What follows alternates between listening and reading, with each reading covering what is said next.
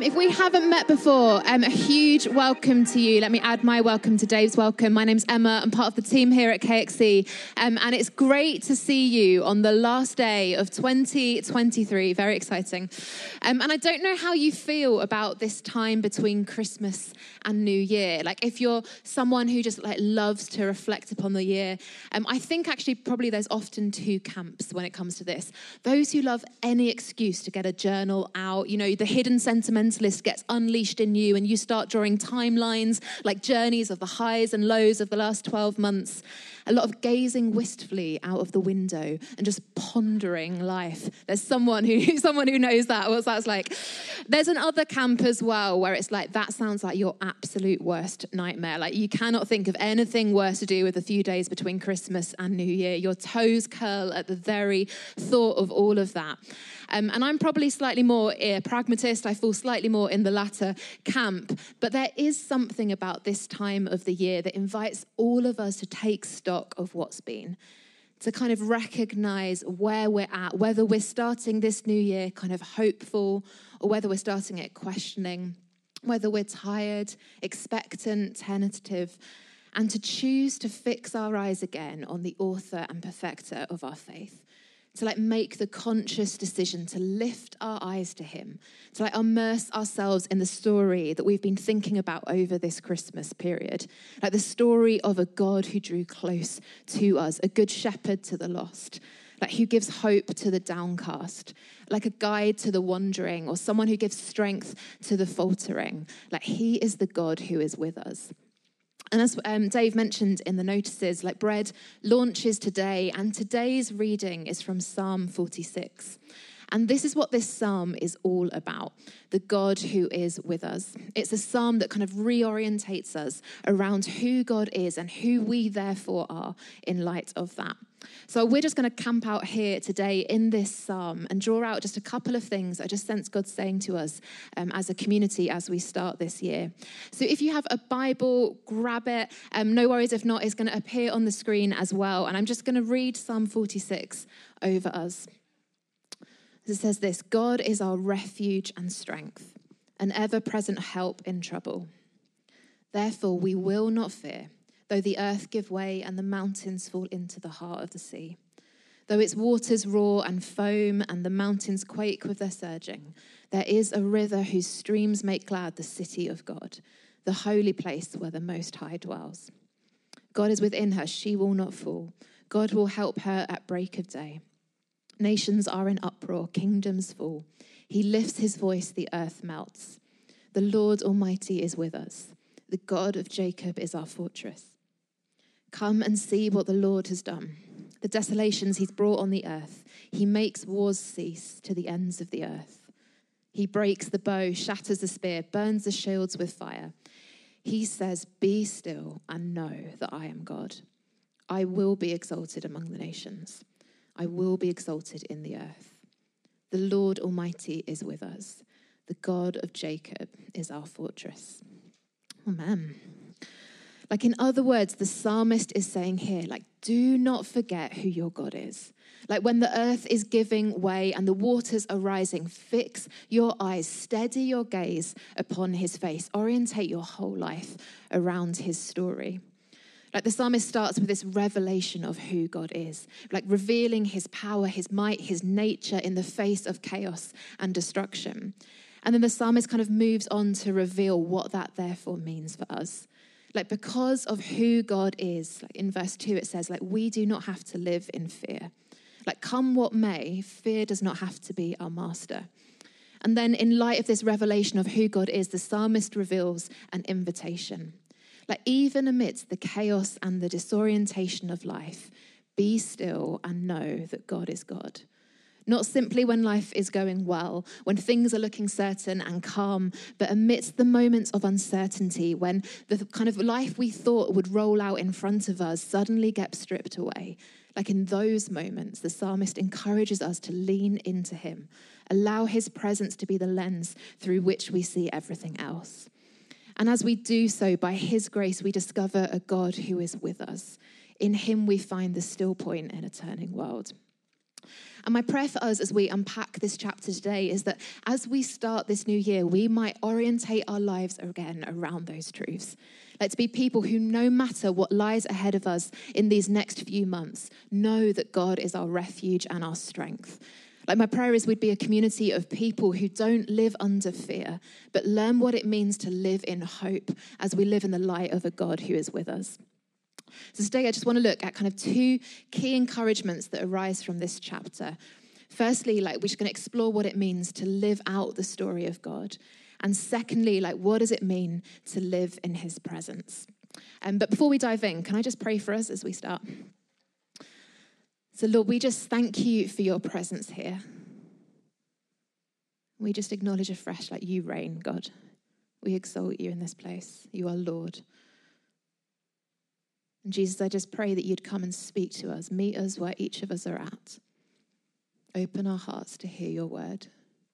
And I just pray you take these words I'm about to say, and Lord, would you use them for your glory? Amen. Okay, so firstly, living out the story of God. Psalm 46 is all about reminding the Israelites of who God is. And because of that, the story that they therefore belong to. The psalmist throughout this chapter is revealing to us again and again God's nature and his character.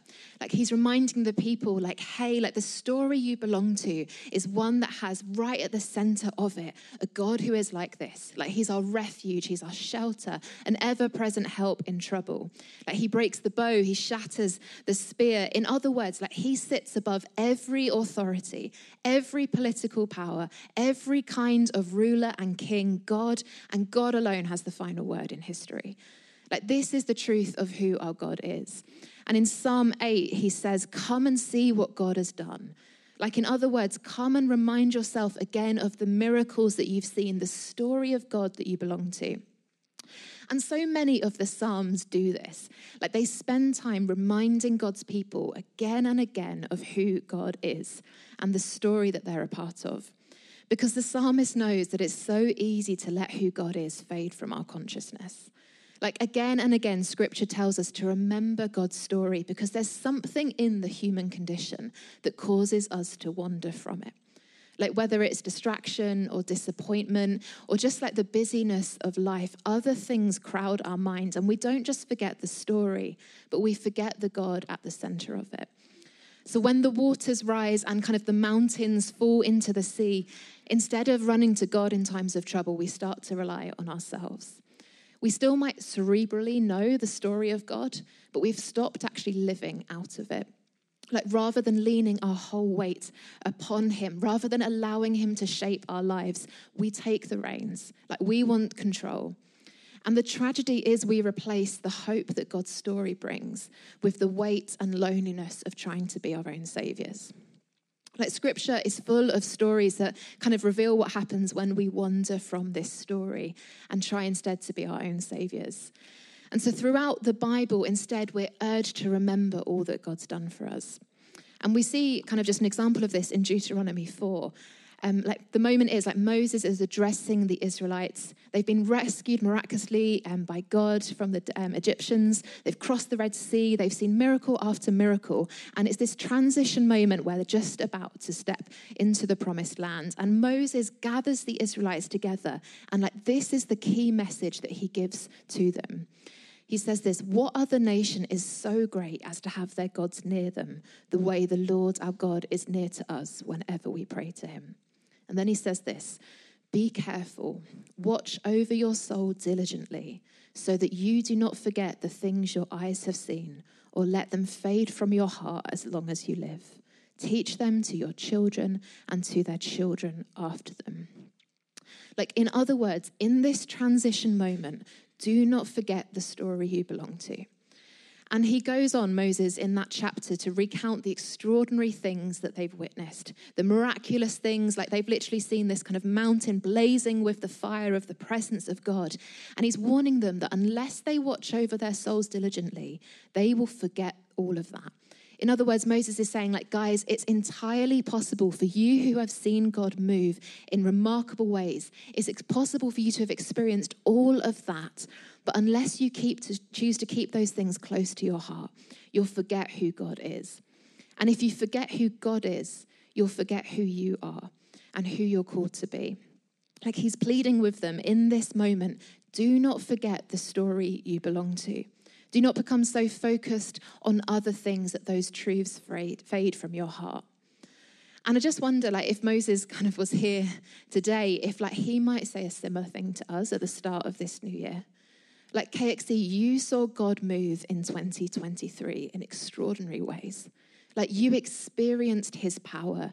You saw physical healings here on Sunday mornings. You heard the testimonies of lives woven back together. You saw people come to faith, come alive in their faith. You've tasted and you've seen the very power of God in your midst. And yet it's entirely possible for you to have witnessed all of that and over time grow sleepy, like grow apathetic, forget those revelations of who God is and forgotten the gospel story that you belong to. And when we wander from that story, when we become sleepy to the extraordinary good news that we carry, when disappointments or distractions shout louder than the truth of the gospel, like we find ourselves with a faith that just becomes about going through the motions.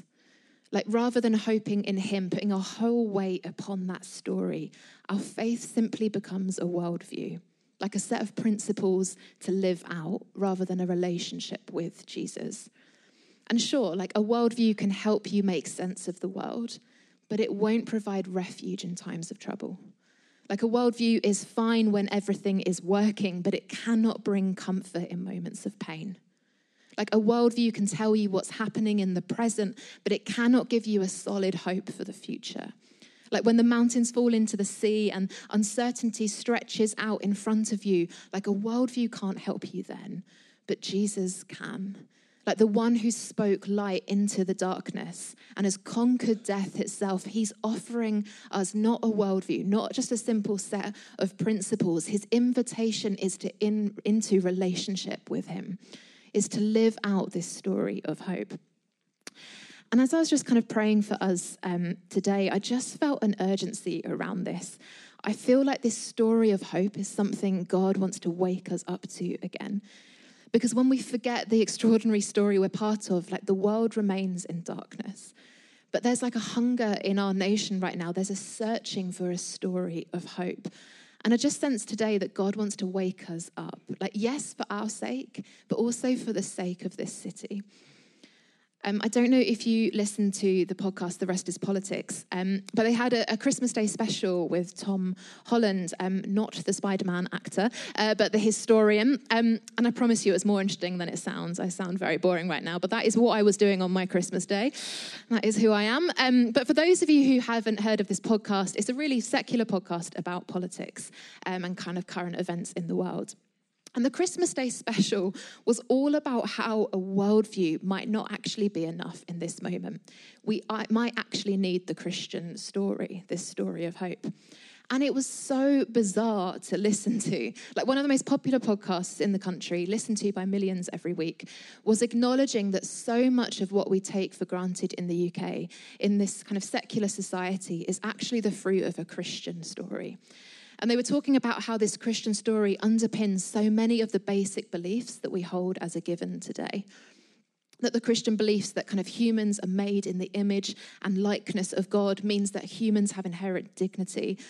Jesus' teachings have led us to accept that the last should be first, that we should care for the vulnerable, that it's not kind of simply survival of the fittest, but we should look after those less fortunate because human beings have intrinsic value.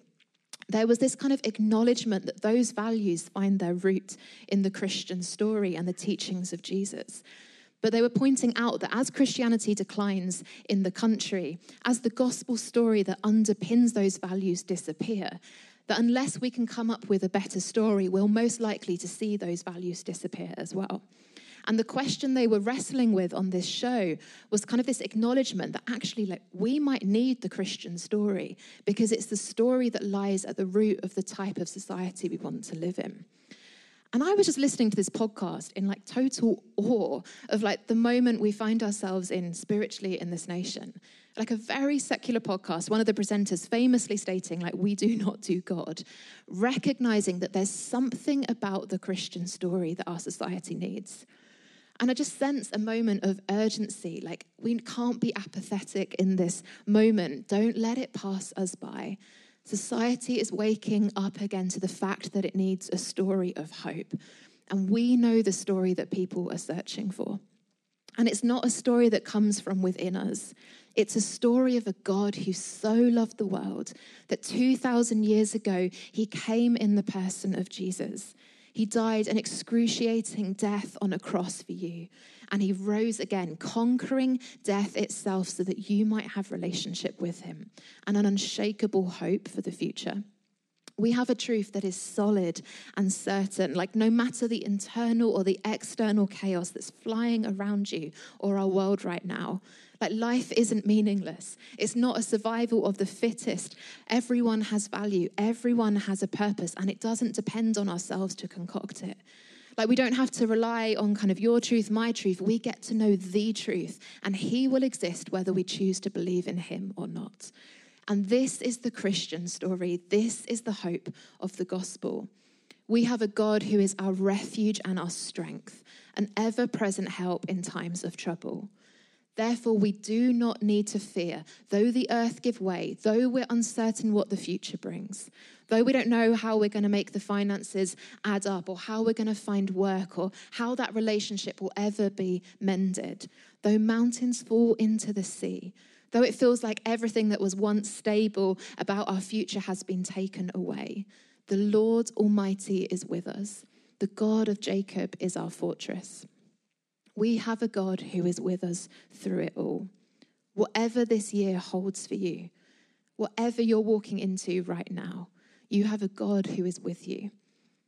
And just my sense this today is just that there's an invitation to wake up to that again, to wake up to the truth of who you are. Like if there's any areas where you've kind of grown weary in your faith, anywhere where you've kind of fallen asleep, like say today, like wake up my soul. Like, wake up, O sleeper, rise from the dead. Christ will shine on you. So firstly, this psalm highlights the story we belong to. And secondly, it highlights that we are called to live in his presence. And the psalmist does this by giving one of the most kind of famous verses of the Bible. He says, "Be still and know that God is God." And the psalmist here, he isn't referring to knowing God in a kind of head knowledge kind of way. He isn't talking about a cerebral assent to the idea that God is God or acquiring more theological knowledge. Like to know God is much more intimate than that. At the time of writing the kind of this chapter, to know someone didn't simply mean to know of their existence. Like in the Hebrew world, you can only know someone if you have an intimate and personal relationship with them. In other words, the psalmist is saying, in the midst of the chaos and destruction, in those moments of disorientation and weariness, of fear in your own lives, be still and know that God is God. Lean into him. Learn to daily live in his presence. And as you do, as you spend time in God's presence, those incredible truths of this chapter will get drawn into your heart. You know, these words in Psalm 46 that speak about the God who is with us, like they're not just meant to be nice sentiment or theory. Like his presence really can be a refuge in times of trouble. He really can provide hope when there's only earthly reasons for despair. Like Psalm 46 is quoted so often that we can kind of gloss over it so easily. But these words, they're more than just sentiment. They're more than just nice quotable fridge magnet quotes. It's a promise that hope can be experienced in the midst of the most complex, chaos-ridden and difficult times in our lives. So how do we live like this? What does that actually look like? Well, the way we lean into this is perhaps the most countercultural thing of all. We're commanded to be still. But this command here in the Hebrew, it literally means to cease striving. In other words, when life feels out of control and like kind of rather than grabbing the reins, rather than going inwards, relying on ourselves, we're to look up, to come into his presence, to cease striving and remind ourselves of who God is. And the English translation here really doesn't do it justice because it sounds like to be still is some kind of stoic thing, like kind of shove everything else down and just be still, like it's all going to be okay. But that isn't kind of what the Hebrew is actually saying at all. The psalmist is saying, stop your striving, stop trying to be God, and instead come into God's presence and know him. Like, it's not a denial of the chaos or the pain. Instead, the psalmist is showing us what it means to not live under fear, but under hope. As we live in God's presence, we don't deny our reality. Like, hope cannot be real until we're real about our suffering. And this is what makes this story so incredibly powerful. So what does that practically look like? Well, to cease our striving and to live in God's presence means bringing our daily, raw, kind of real, unfiltered prayers before Jesus. Like the kind of prayers where you do not hold back. The ones with anger, with lament, with grief, with questions, with doubts. Like, to live in God's presence means bringing our whole selves into conversation with God. Because it's in those moments when we're honest with him that we allow Jesus in to comfort us, to strengthen us, to build in us hope. It's in those moments, as we cease striving, as we live in his presence, that the settled state of our souls becomes one of hope. Like, do you know God like that? Not do you know about him, but not do you know kind of the theory of him, but do you know him? And I just wonder if for some of us here today, like, we maybe used to know him like that, but with hearts that are prone to wander for different reasons, we've found ourselves growing distant from him. We've settled for beliefs about God rather than the knowledge of his presence with us.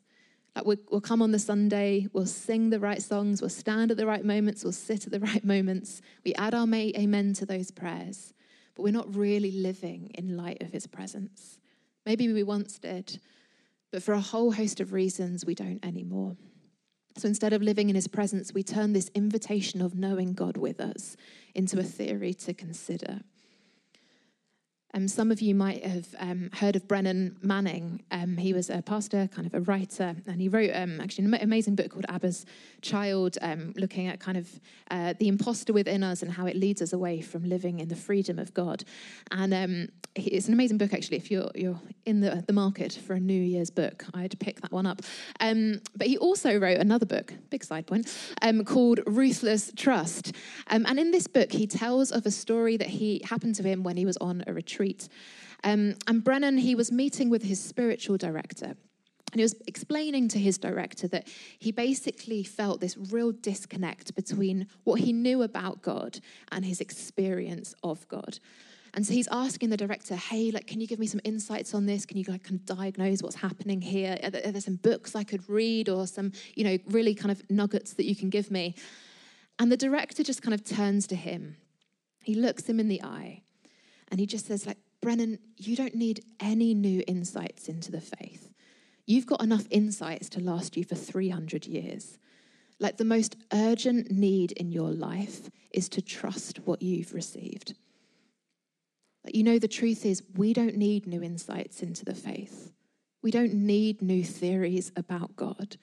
The invitation is to choose to trust him again, to trust the story you've received, to allow his presence to fill you. This longing for the presence is one that Christians have expressed throughout the ages, and often you see it in songs that we sing. Like, one of the most ancient and popular songs that's been sung throughout the centuries is Veni Creator Spiritus. I don't know how my Latin is, but, it hasn't quite made the KXC playlist yet.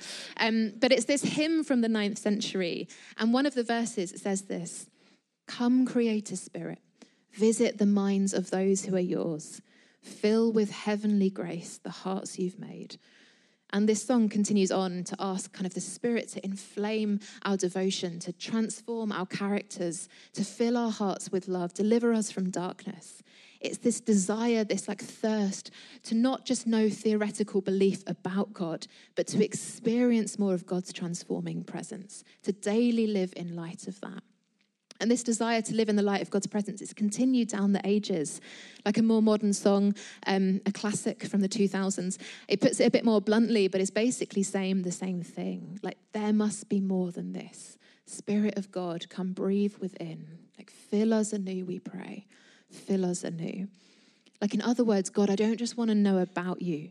I don't want a set of principles that I live by, a worldview that I ascribe to. I want to know you. To know you in the depths of my being, that you are God, that you will be exalted above all the nations. And therefore, come what may, I can live not out of fear, but out of hope. just as I come into land. I was travelling back yesterday to London, and I was on the overground, and it was truly horrendous. Like, it was really busy, every suitcase possible kind of being banded around, uncomfortably close to people. Like, people who were just stopping in the middle of the walkways. Why do people do that? Honestly, it actually makes me mad. I had to repent. I was like, oh my word. Stopping dead. If that's one of you, please don't stop in the middle of the walkway. Just use this moment to say that. Anyway, it was a lot. It was a lot. It was a busy moment. And I kind of was on the overground. I managed to find a seat. And the noise was like, it was loud. There was, kids screaming. There was like trains screeching. And all of a sudden, out of nowhere, this sound started to emerge. And I couldn't see where it was coming from. I was kind of looking around. But all I could hear was just this beautiful melody. And through the crowded carriage, I just basically saw over there like a guy who'd got out a violin and he was starting to play this song. And he was a good violinist. Like, he was amazing. It sounded stunning. And people paid no attention whatsoever. It was just this brilliant London moment where the person next to you suddenly got out a violin and is playing, and no one's batted an eyelid at all. Like, people were just speaking louder, getting on with what they were already doing, except for every single child on that carriage. And there was quite a few kids on the carriage. They'd been screaming a moment before. But every single one of them stopped. And they turned to face where the music was coming from. And for those few minutes, as this guy played this song, you could see over the kids' face this wonder, this like peace that descended upon them. And they stopped what they were doing, like even the younger ones. And they just sat and they were calmed by this music. All the adults missed this opportunity for wonder, like too preoccupied, too busy with where they were going. But in the same moment of kind of adult chaos, the kids experienced peace as they leaned into this song. And I just felt like that's what we're invited into. Like, maybe you're feeling weary, maybe you're feeling dry, maybe it feels like chaos all around you, a screeching train right now. But don't let your ears grow deaf to the song of God, to this melody of hope that can cut through the brokenness of this world and meet you where you're at. Like, rather than turning to distraction or relying on yourself to get through this moment, be still, cease your striving, and know that He is God. Lean into that melody of hope. Come back to the simple gospel, the only story that can provide hope amidst the chaos of this world. And for any parts of your life where you've grown deaf to His good news, any parts where who God is feels more like a theory to consider rather than truth to be experienced, ask the Spirit to fill you again, for the song of heaven to break through, like to help you live in the light of the story that you belong to.